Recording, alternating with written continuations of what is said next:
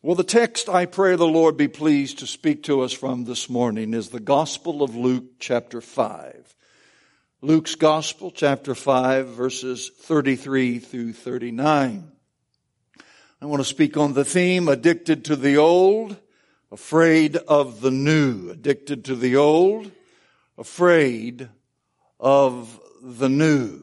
Luke chapter 5, beginning with verse 33. Then they said to him, "Why do the disciples of John fast often and make prayers, and likewise those of the Pharisees? But yours eat and drink." And he said to them, "Can you make the friends of the bridegroom fast while the bridegroom is with them? But the days will come when the bridegroom will be taken away from them. Then they will fast in those days." Then he spoke a parable to them. "No one puts a piece from a new garment on an old one, otherwise the new makes a tear, and also the piece that was taken out of the new does not match the old. And no one puts new wine into old wineskins, or else the new wine will burst the wineskins and be spilled, and the wineskins will be ruined. But new wine must be put into new wineskins, and both are preserved. And no one, having drunk old wine, immediately desires new, for he says the old is better." Change is difficult for all ages. Now, normally we think it's most difficult for those who've lived the longest and have more established routines, but that's just not so. Change is difficult for all people of all ages. The kind of change that involves things that we do not have experience with is the kind of change that frightens us the most. Now, when we change from winter to spring, well, everybody likes those kinds of changes. And if you replace an old worn out vehicle with a brand new one, well, you're happy about that kind of change. It's changes from the comfortable routines to the unpredictable circumstance that we don't like. Although Jesus described his people to Nicodemus as a people of the wind, we would prefer something less volatile than wind, wouldn't we? It's that unknown quality about wind that Jesus used as an illustration that concerns us the most. The unknown always appears to be unstable to us, and therefore it's intimidating. But it seems, as we sang a few moments ago, that our Heavenly Father is always introducing into our lives the unpredictable.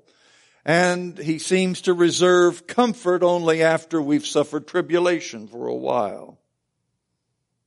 It would appear that our Lord would have us in a constant state of flex, so that we would forever be in a state of desperate dependency upon Him. Now, in our Lord's answer to the question of John's disciples and the Pharisees as to why His disciples did not pray and fast, His answer involved an illustration concerning new wine.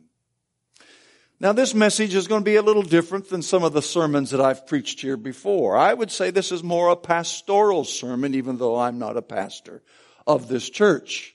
But I still carry within me a pastoral heart after doing so for 30 years.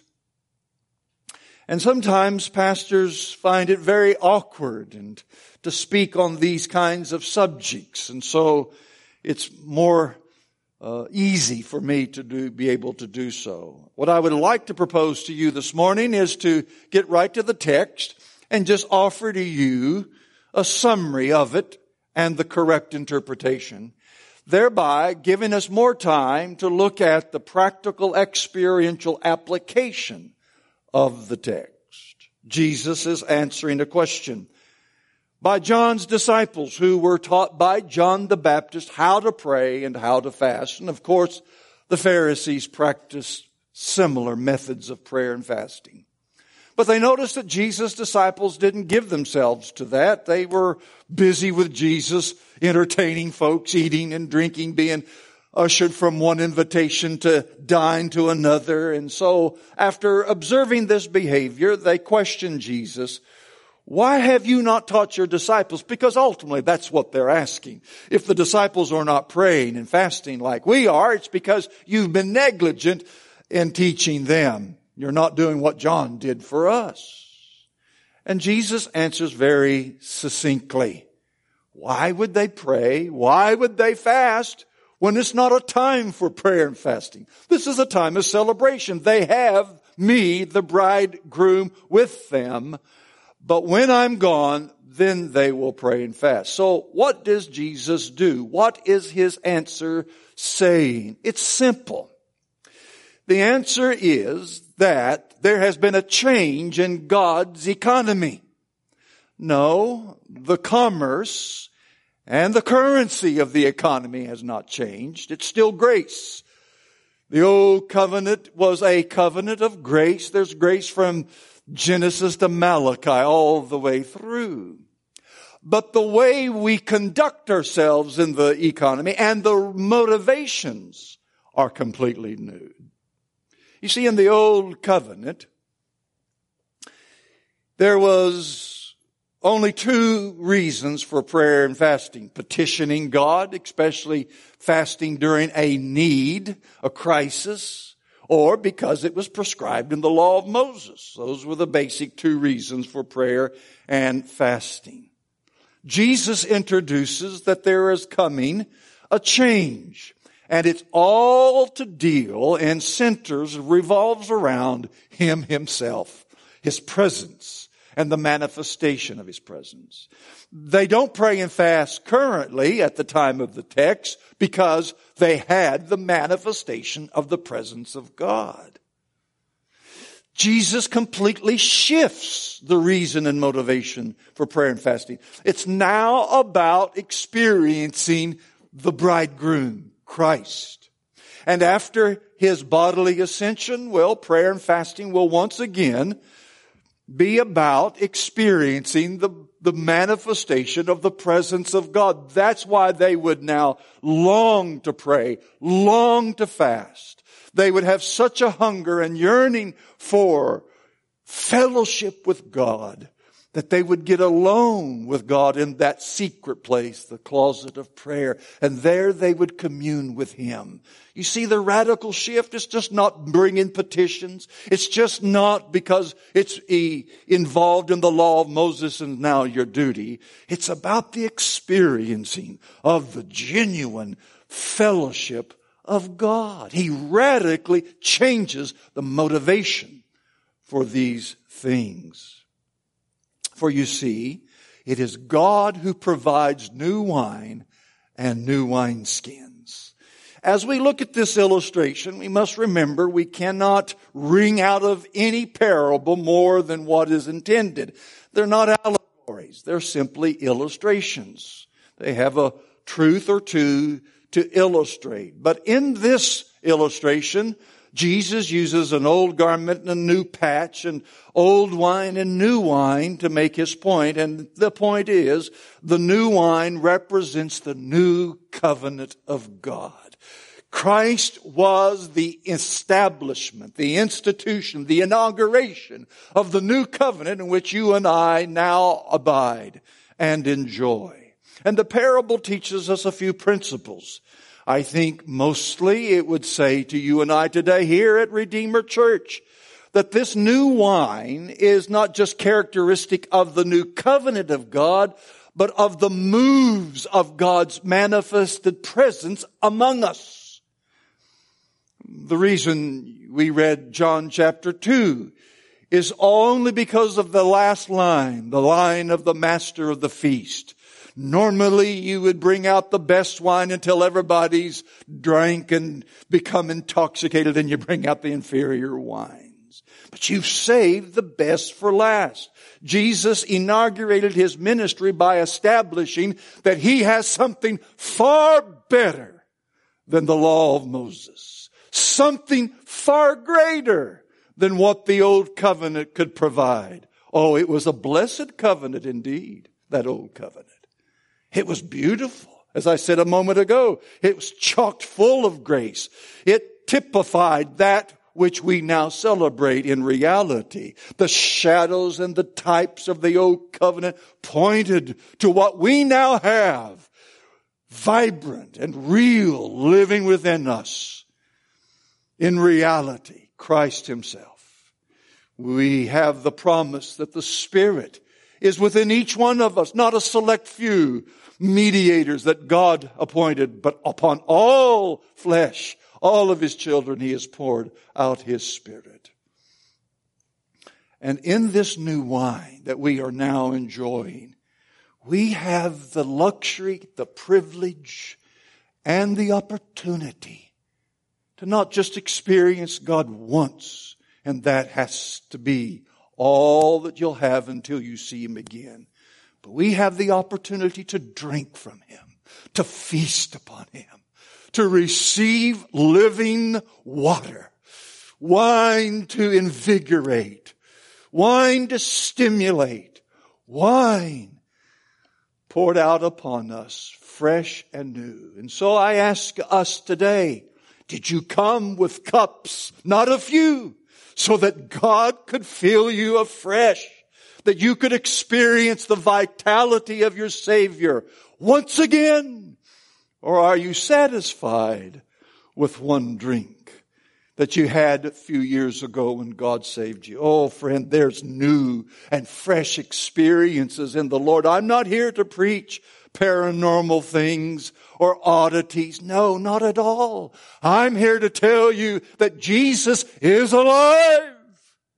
He's real. And He's really alive right here, right now.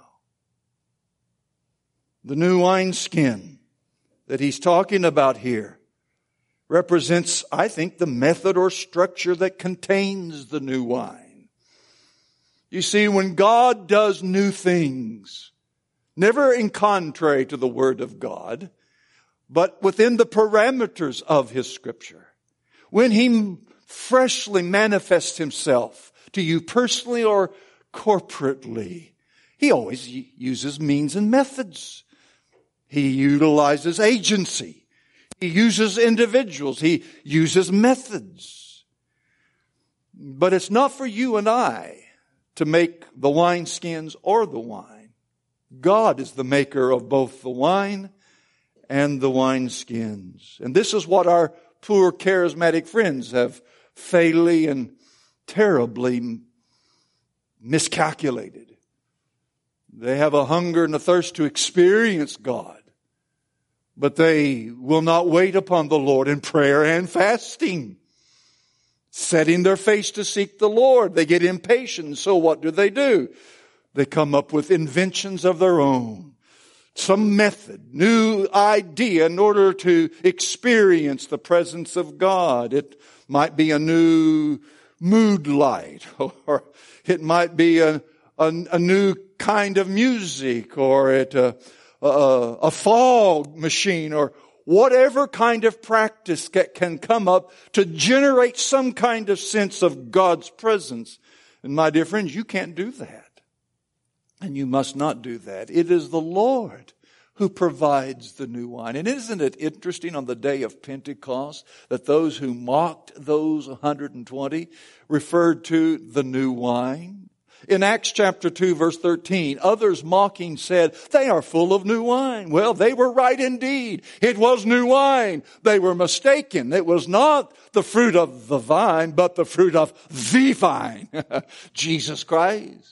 Yes, it was new wine. And you see this theme reoccurring.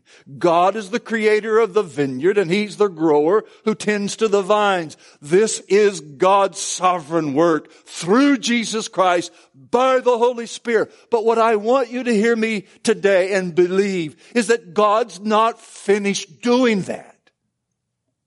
He still is working, and He wants to work through us. He wants to visit us. The only thing that can turn this into a genuine worship service is not a new liturgy. The thing that can make this a vibrant experience with the living God is not new songs. And it's not even a new man in the pulpit. No, the only thing that can turn our corporate gatherings into a little heaven on earth is the new wine of God poured out afresh upon us. Oh, dear saints of Redeemer Church, are you hungry for a stirring, not just of your own soul, but in the midst of the body of Christ? A new work, a new energy, a new power poured out afresh upon you. These outpourings of the Holy Spirit are controlled by the sovereignty of God. And that's why we now pray and fast.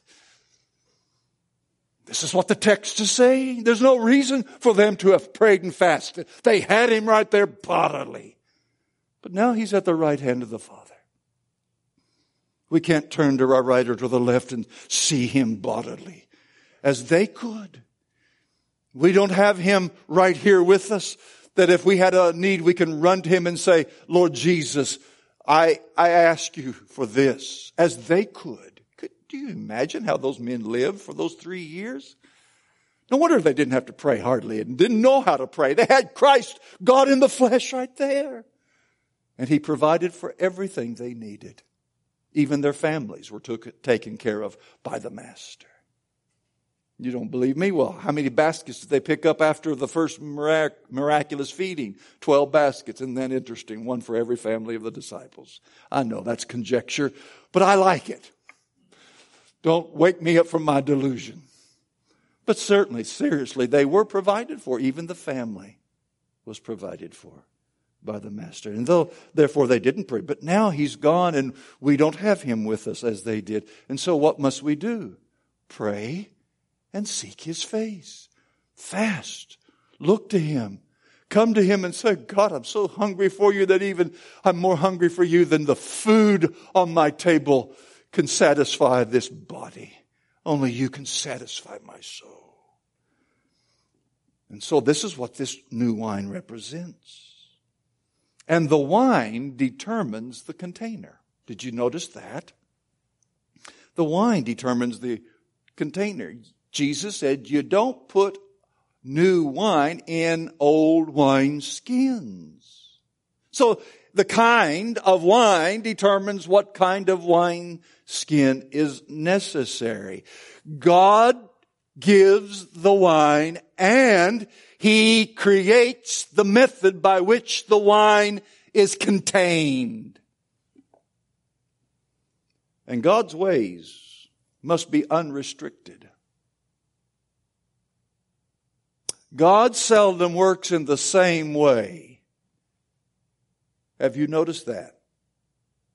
Let me give you some biblical examples of that. Now, there are certain things I must qualify, otherwise you'll think me a heretic. Salvation is salvation from beginning to end. It's of the Lord, and it's always by the conviction of the Holy Spirit, granting regeneration, which grants faith and repentance, and there's never been an exception. And there will be no exceptions. Can I hear an amen? So we're not talking about a new way of getting saved. And certainly the Word of God is steadfast, irrevocable, and we don't need any more new books. Can I hear another amen? And the little one's a little more faint than the other one. This is the eternal, unchanging Word of God. We're not talking about a new manual. What we are talking about is that the way in which He works, His ways, His will, according to His Word in our lives and in the life of a church. And from the beginning of the Bible to the end, we're constantly seeing that the Lord uses a variety, a host of methods, and He does that purposely for your good. Let me give you some of those examples.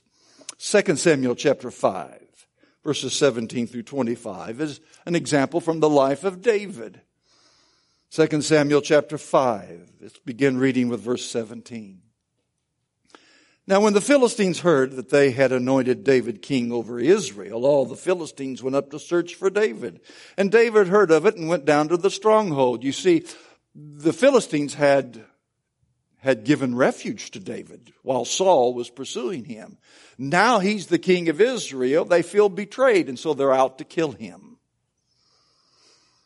And David heard of it, and he went down to the stronghold. The Philistines also went up and deployed themselves in the valley of Rephaim. So David inquired, he prayed of the Lord, saying, shall I go up against the Philistines? Will you deliver them into my hand? And the Lord said to David, go up, for I will doubtless deliver the Philistines into your hand. So David went to Baal Perazim, and David defeated them there. And he said, the Lord has broken through mine enemies before me like a breakthrough of water. Therefore he called the name of that place Baal Perazim. And they left their images there, and David and his men carried them away. Verse 22, notice something happens. Then the Philistines went up once again and deployed themselves in the valley of Rephaim. They were doing the same old thing. They came against David again. Verse 23, therefore David inquired of the Lord, and he said, you shall not go up. Circle around behind them, come upon them in front of the mulberry trees, and it shall be when you hear the sound of the marching in the tops of the mulberry trees, then you shall advance quickly. For then the Lord will go out before you to strike the camp of the Philistines. And David did so, as the Lord commanded him, and he drove back the Philistines from Geba as far as Gezer. Now I have to congratulate David here, because he is not acting like 99% of us here today. If God had given us such a tremendous victory as he had given David, what would most of us have done the second time it happened? Well, we would have said to ourselves, God has given me the victory. I know exactly what to do. I'll go down just like I did the last time, and God will give them to me. But David had learned something about God that some of us have yet to learn. That God is sovereign, and that he seldom does the same thing in the same way all the time. And so he wisely prayed again. And sure enough, God had a new method, a new wineskin for him. And he employed the new wineskin, and God gave him the victory. Or what about Moses? Early in their wanderings in the wilderness, the people became thirsty. There was no water. And so they murmured and complained, went to Moses. Moses went to the Lord in prayer, and the Lord said, strike the rock and I will pour out a river, and the people can drink and be satisfied. And sure enough, Moses struck the rock and water came out. Years later, the same problem arose. There was not enough water to quench the thirst of the people in the flocks. And so Moses again prayed. Very good. He prayed. And the Lord told him, go to the rock and speak to it. But what does Moses do? He doesn't obey as David did in 2 Samuel 5. He strikes the rock, nothing happens. He strikes a second time. God in his mercy lets water come out. But Moses forfeited his ability to go into the promised land because he didn't obey the Lord. I can go through the Bible and I will not bore you with such details. But dear friend, there's a reason why God seldom does the same thing in the same way. It's because for your faith. If you and I knew always how we were to approach everything in life, do you think we would trust in the Lord? Do you think we would really exercise faith? Or would we be guilty of presuming upon the Lord? Well, I think you and I both know the answer. We would be guilty of presumption. No, God introduces change and circumstances that are unpredictable in order to keep us humbly dependent upon him. Just as we sang from that hymn that John Newton wrote so long ago. You see, over the course of 400 years, almost 400 years, God has not changed his methodology. And if you go back another 300, another 1,000, he's not changed. And neither has the heart of man. We are proud and egotistical and self-centered. And so God brings into your life things you've never faced before. challenges that require a new wineskin, a new move of the Holy Spirit and His work.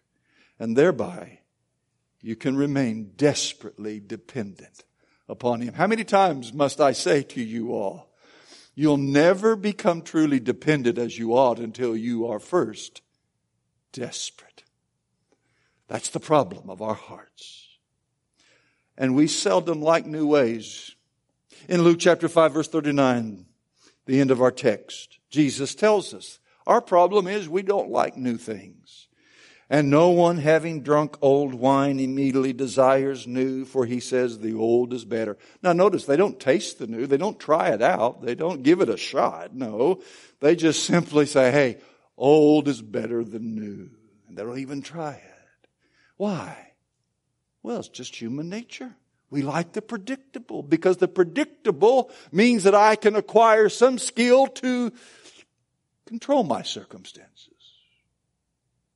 to navigate through them. I know what to do. I'm not shooting in the dark. I don't feel like I've been blindsided. It's again the unknown that frightens us. Oh, dear friend, if you're going to walk with God and let God lead you in this journey of grace, you're going to have to learn to develop sensitivity to God and His ways. And His ways requires sensitivity because He seldom does the same thing the same way all the time.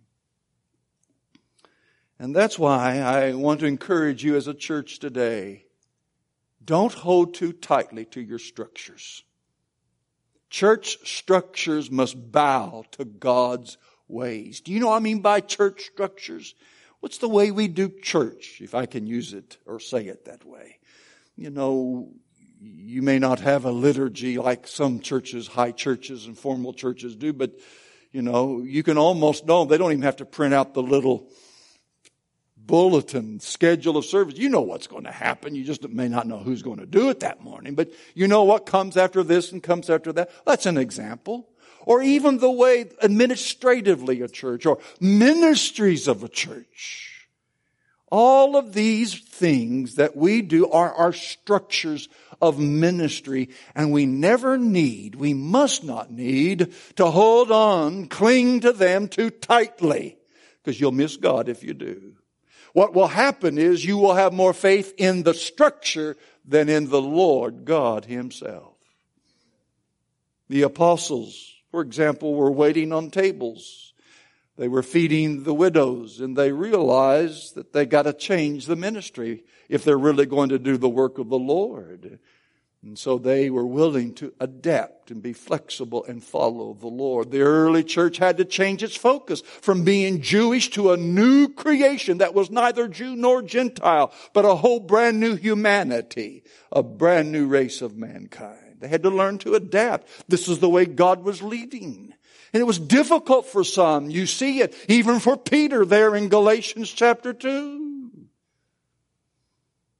But if we're going to follow where the Lord leads, we've got to develop this sensitivity and not cling to our structures. And there comes a time in God's economy, He will do it whether it's necessary or not, just to keep us sensitive, just to keep us dependent, just to keep us in prayer and fasting, seeking the manifestation of His presence and communion, that He'll change. He'll introduce change.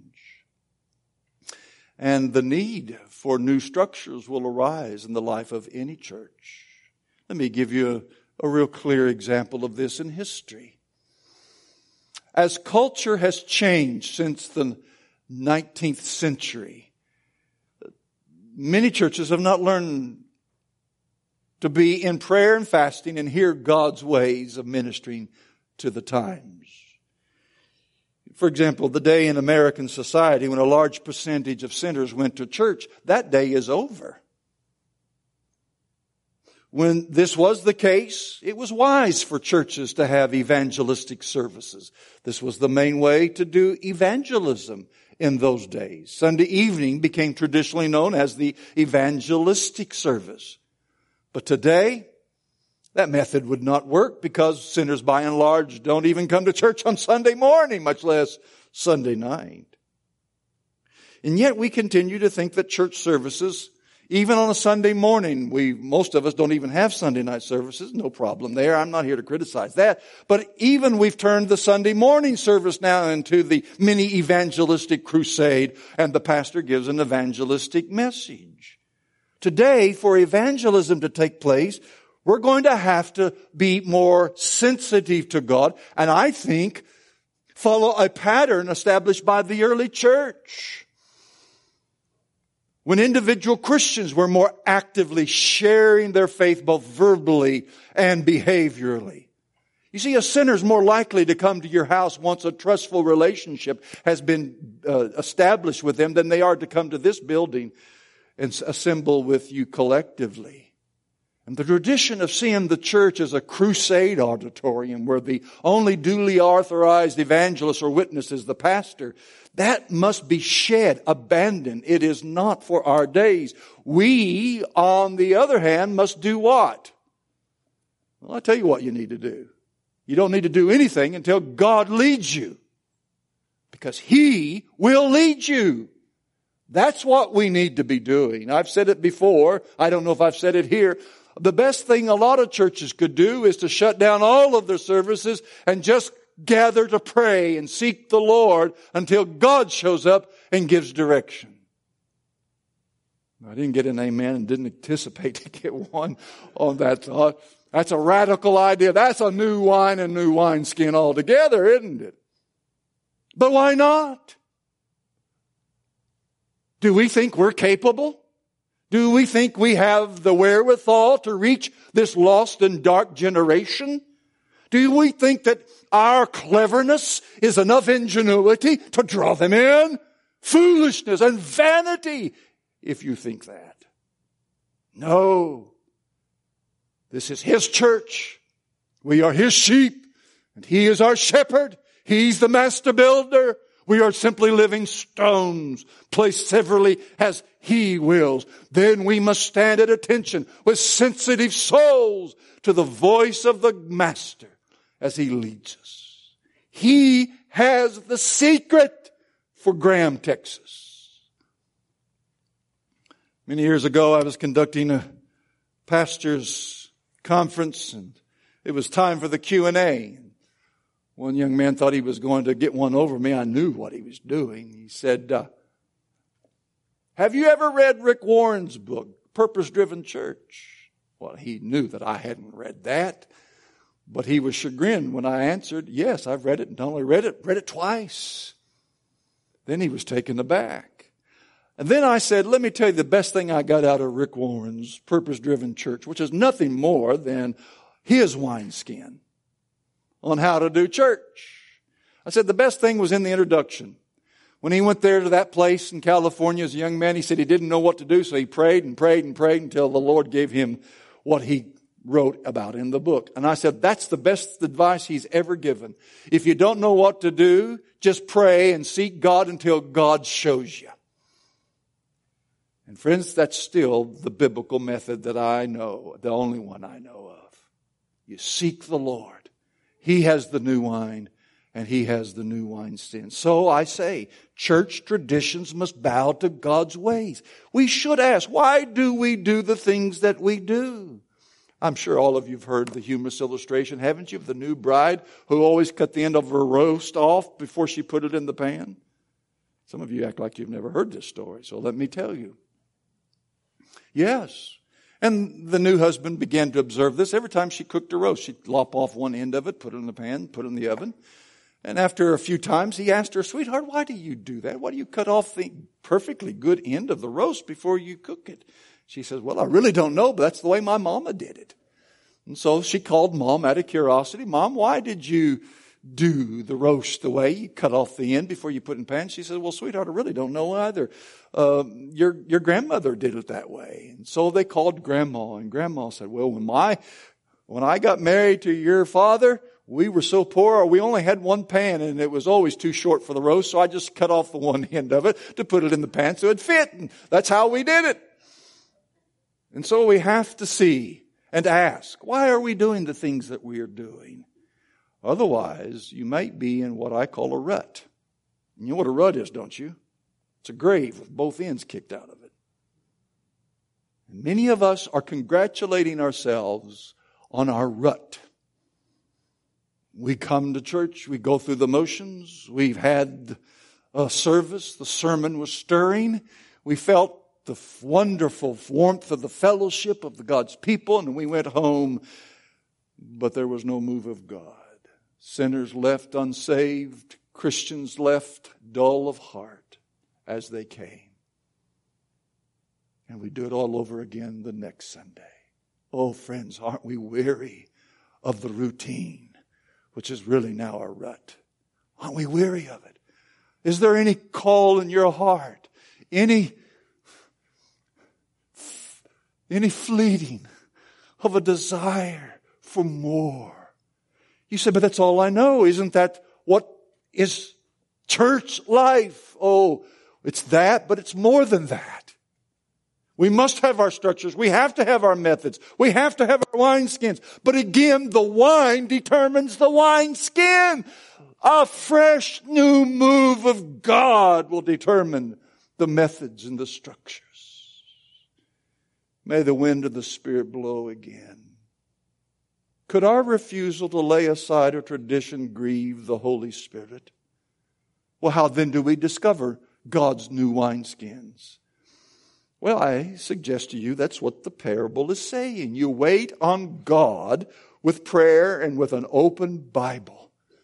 Now is the time to be praying and fasting. Now's the time to be seeking the Lord, that He would lead and guide us, and that we would experience the fellowship of His presence. How many dear saints of God do I have here that your prayer closet has become an echo chamber? All you can hear is the muttering of your words as you quote, say your prayers, end of quote. There's no vitality. You've known those moments when every time you walked in with an open Bible and with a heart hungry and thirsting, believing the promises of this book, you experienced God.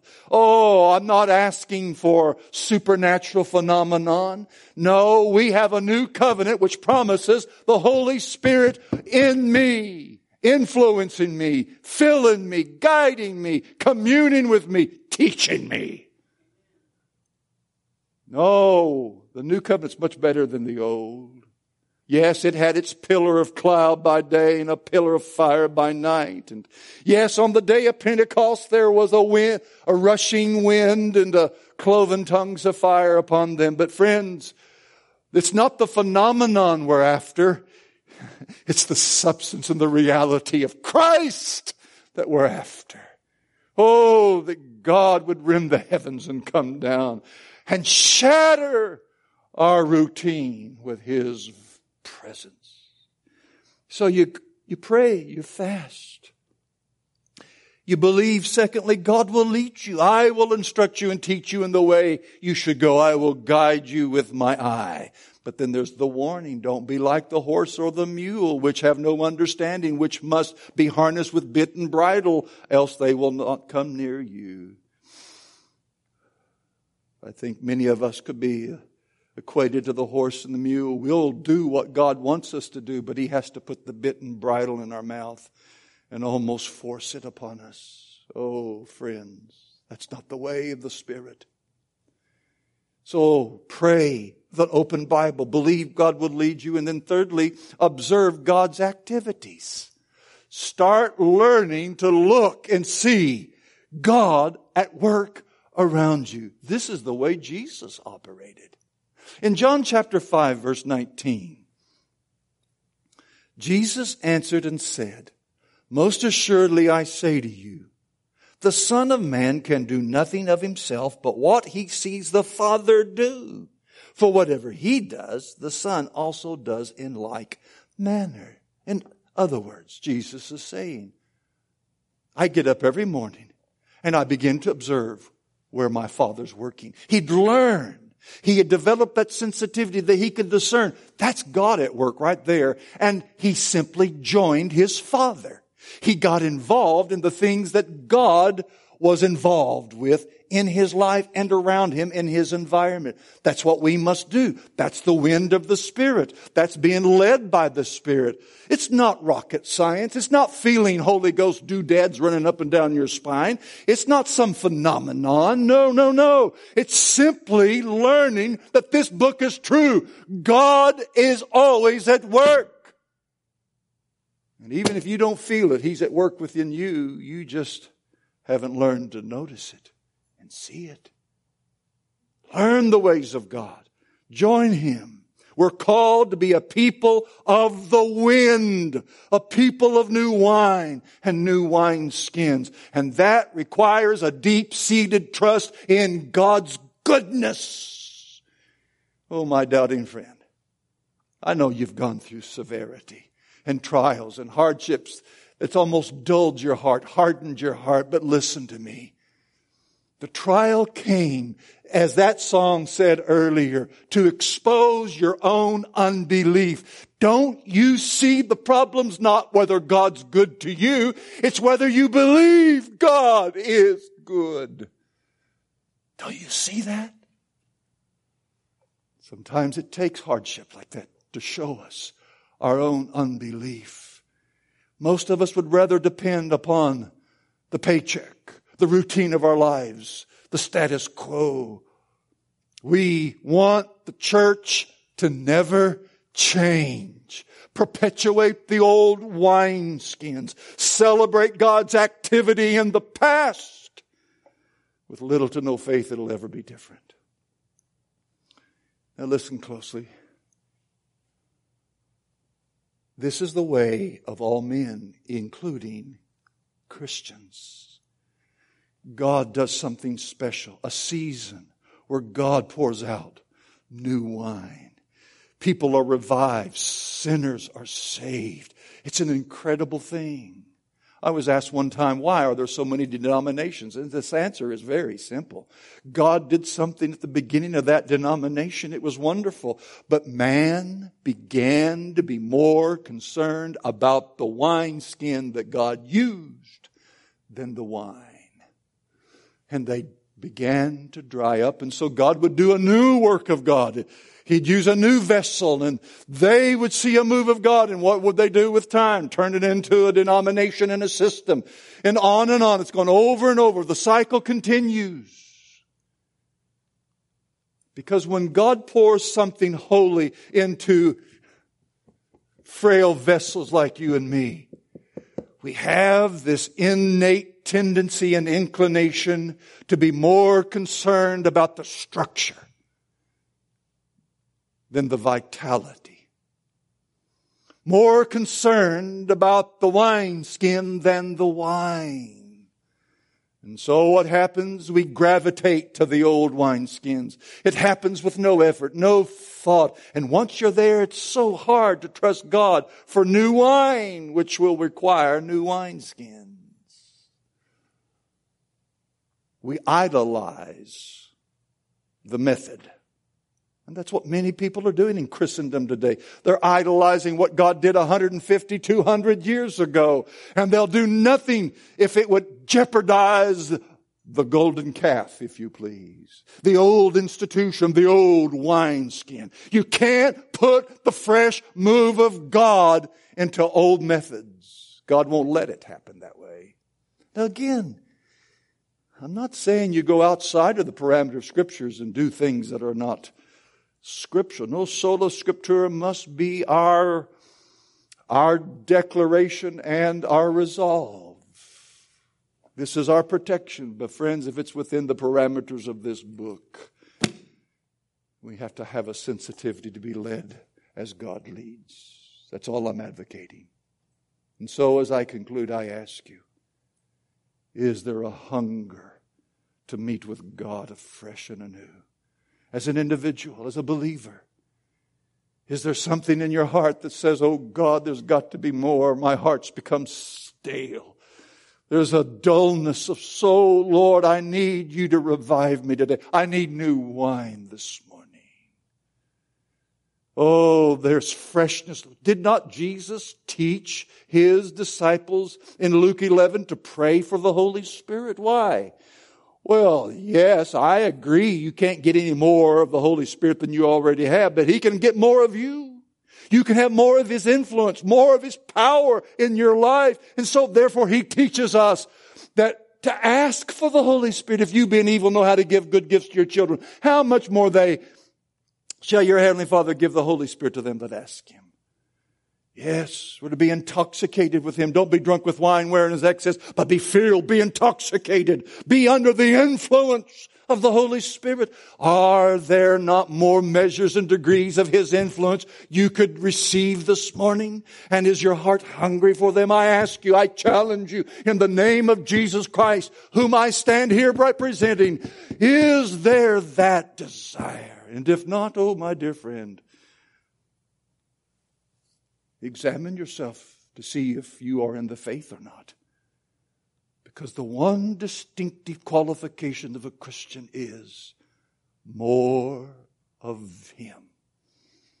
Always hungry for more of Him. And when you're not hungry for more of Him, you're miserable. Is there a misery of soul today? Is there something within you that could cry like a dirge, a song of sorrow? Oh God, would you visit me? Whatever this man's trying to say, Lord, give me understanding and let it happen right here, right now. I need you. Is that the cry of your heart? Or are you drinking from an old wineskin, an old wine, trying to live off an old experience rather than staying fresh with the Savior, who is life indeed? Well, praise be to God. There's hope for us today. We have a Savior who, when He turned water into wine, did it more abundantly than all needed. He did it profusely, abundantly, with great immensity. He gave and He gave and He gives today. And all He needs is you to listen to His word and to bring your heart as a vessel that He might fill anew. Amen and amen. Let us pray. Our gracious Father, what a hope we have today in our blessed Savior, that you do give and give all that we need and then some. And Father, today, we thank you for your past movements of your Holy Spirit in our life. We wouldn't be saved without that. But today, Lord, we're hungry for something else. A fresh visitation. Once again, Father, to have our minds set upon Him. To be fastened in affections upon Him. Riveted in our heart upon He who is altogether lovely. Lord, we've strayed from that. What was true is no longer truth. We're going through the motions. We've learned them so well. The system has been thoroughly adapted and adopted. And we know what to do, when to do it, and how to do it. And we've called that Christianity. Lord, forgive us for quenching and grieving your Spirit. Come, Holy Spirit. Come even now. And Lord, I pray for Redeemer Church. I thank you for what you have done and are doing. And I pray in the days to come that the wind of the Holy Spirit and the wine of heaven will be poured out in copious amounts, in new ways to reach this town, this area, this state, this world. And we ask it humbly, knowing we're unworthy of such things. But because of Him who is worthy, Jesus Christ our Lord, we pray. Amen.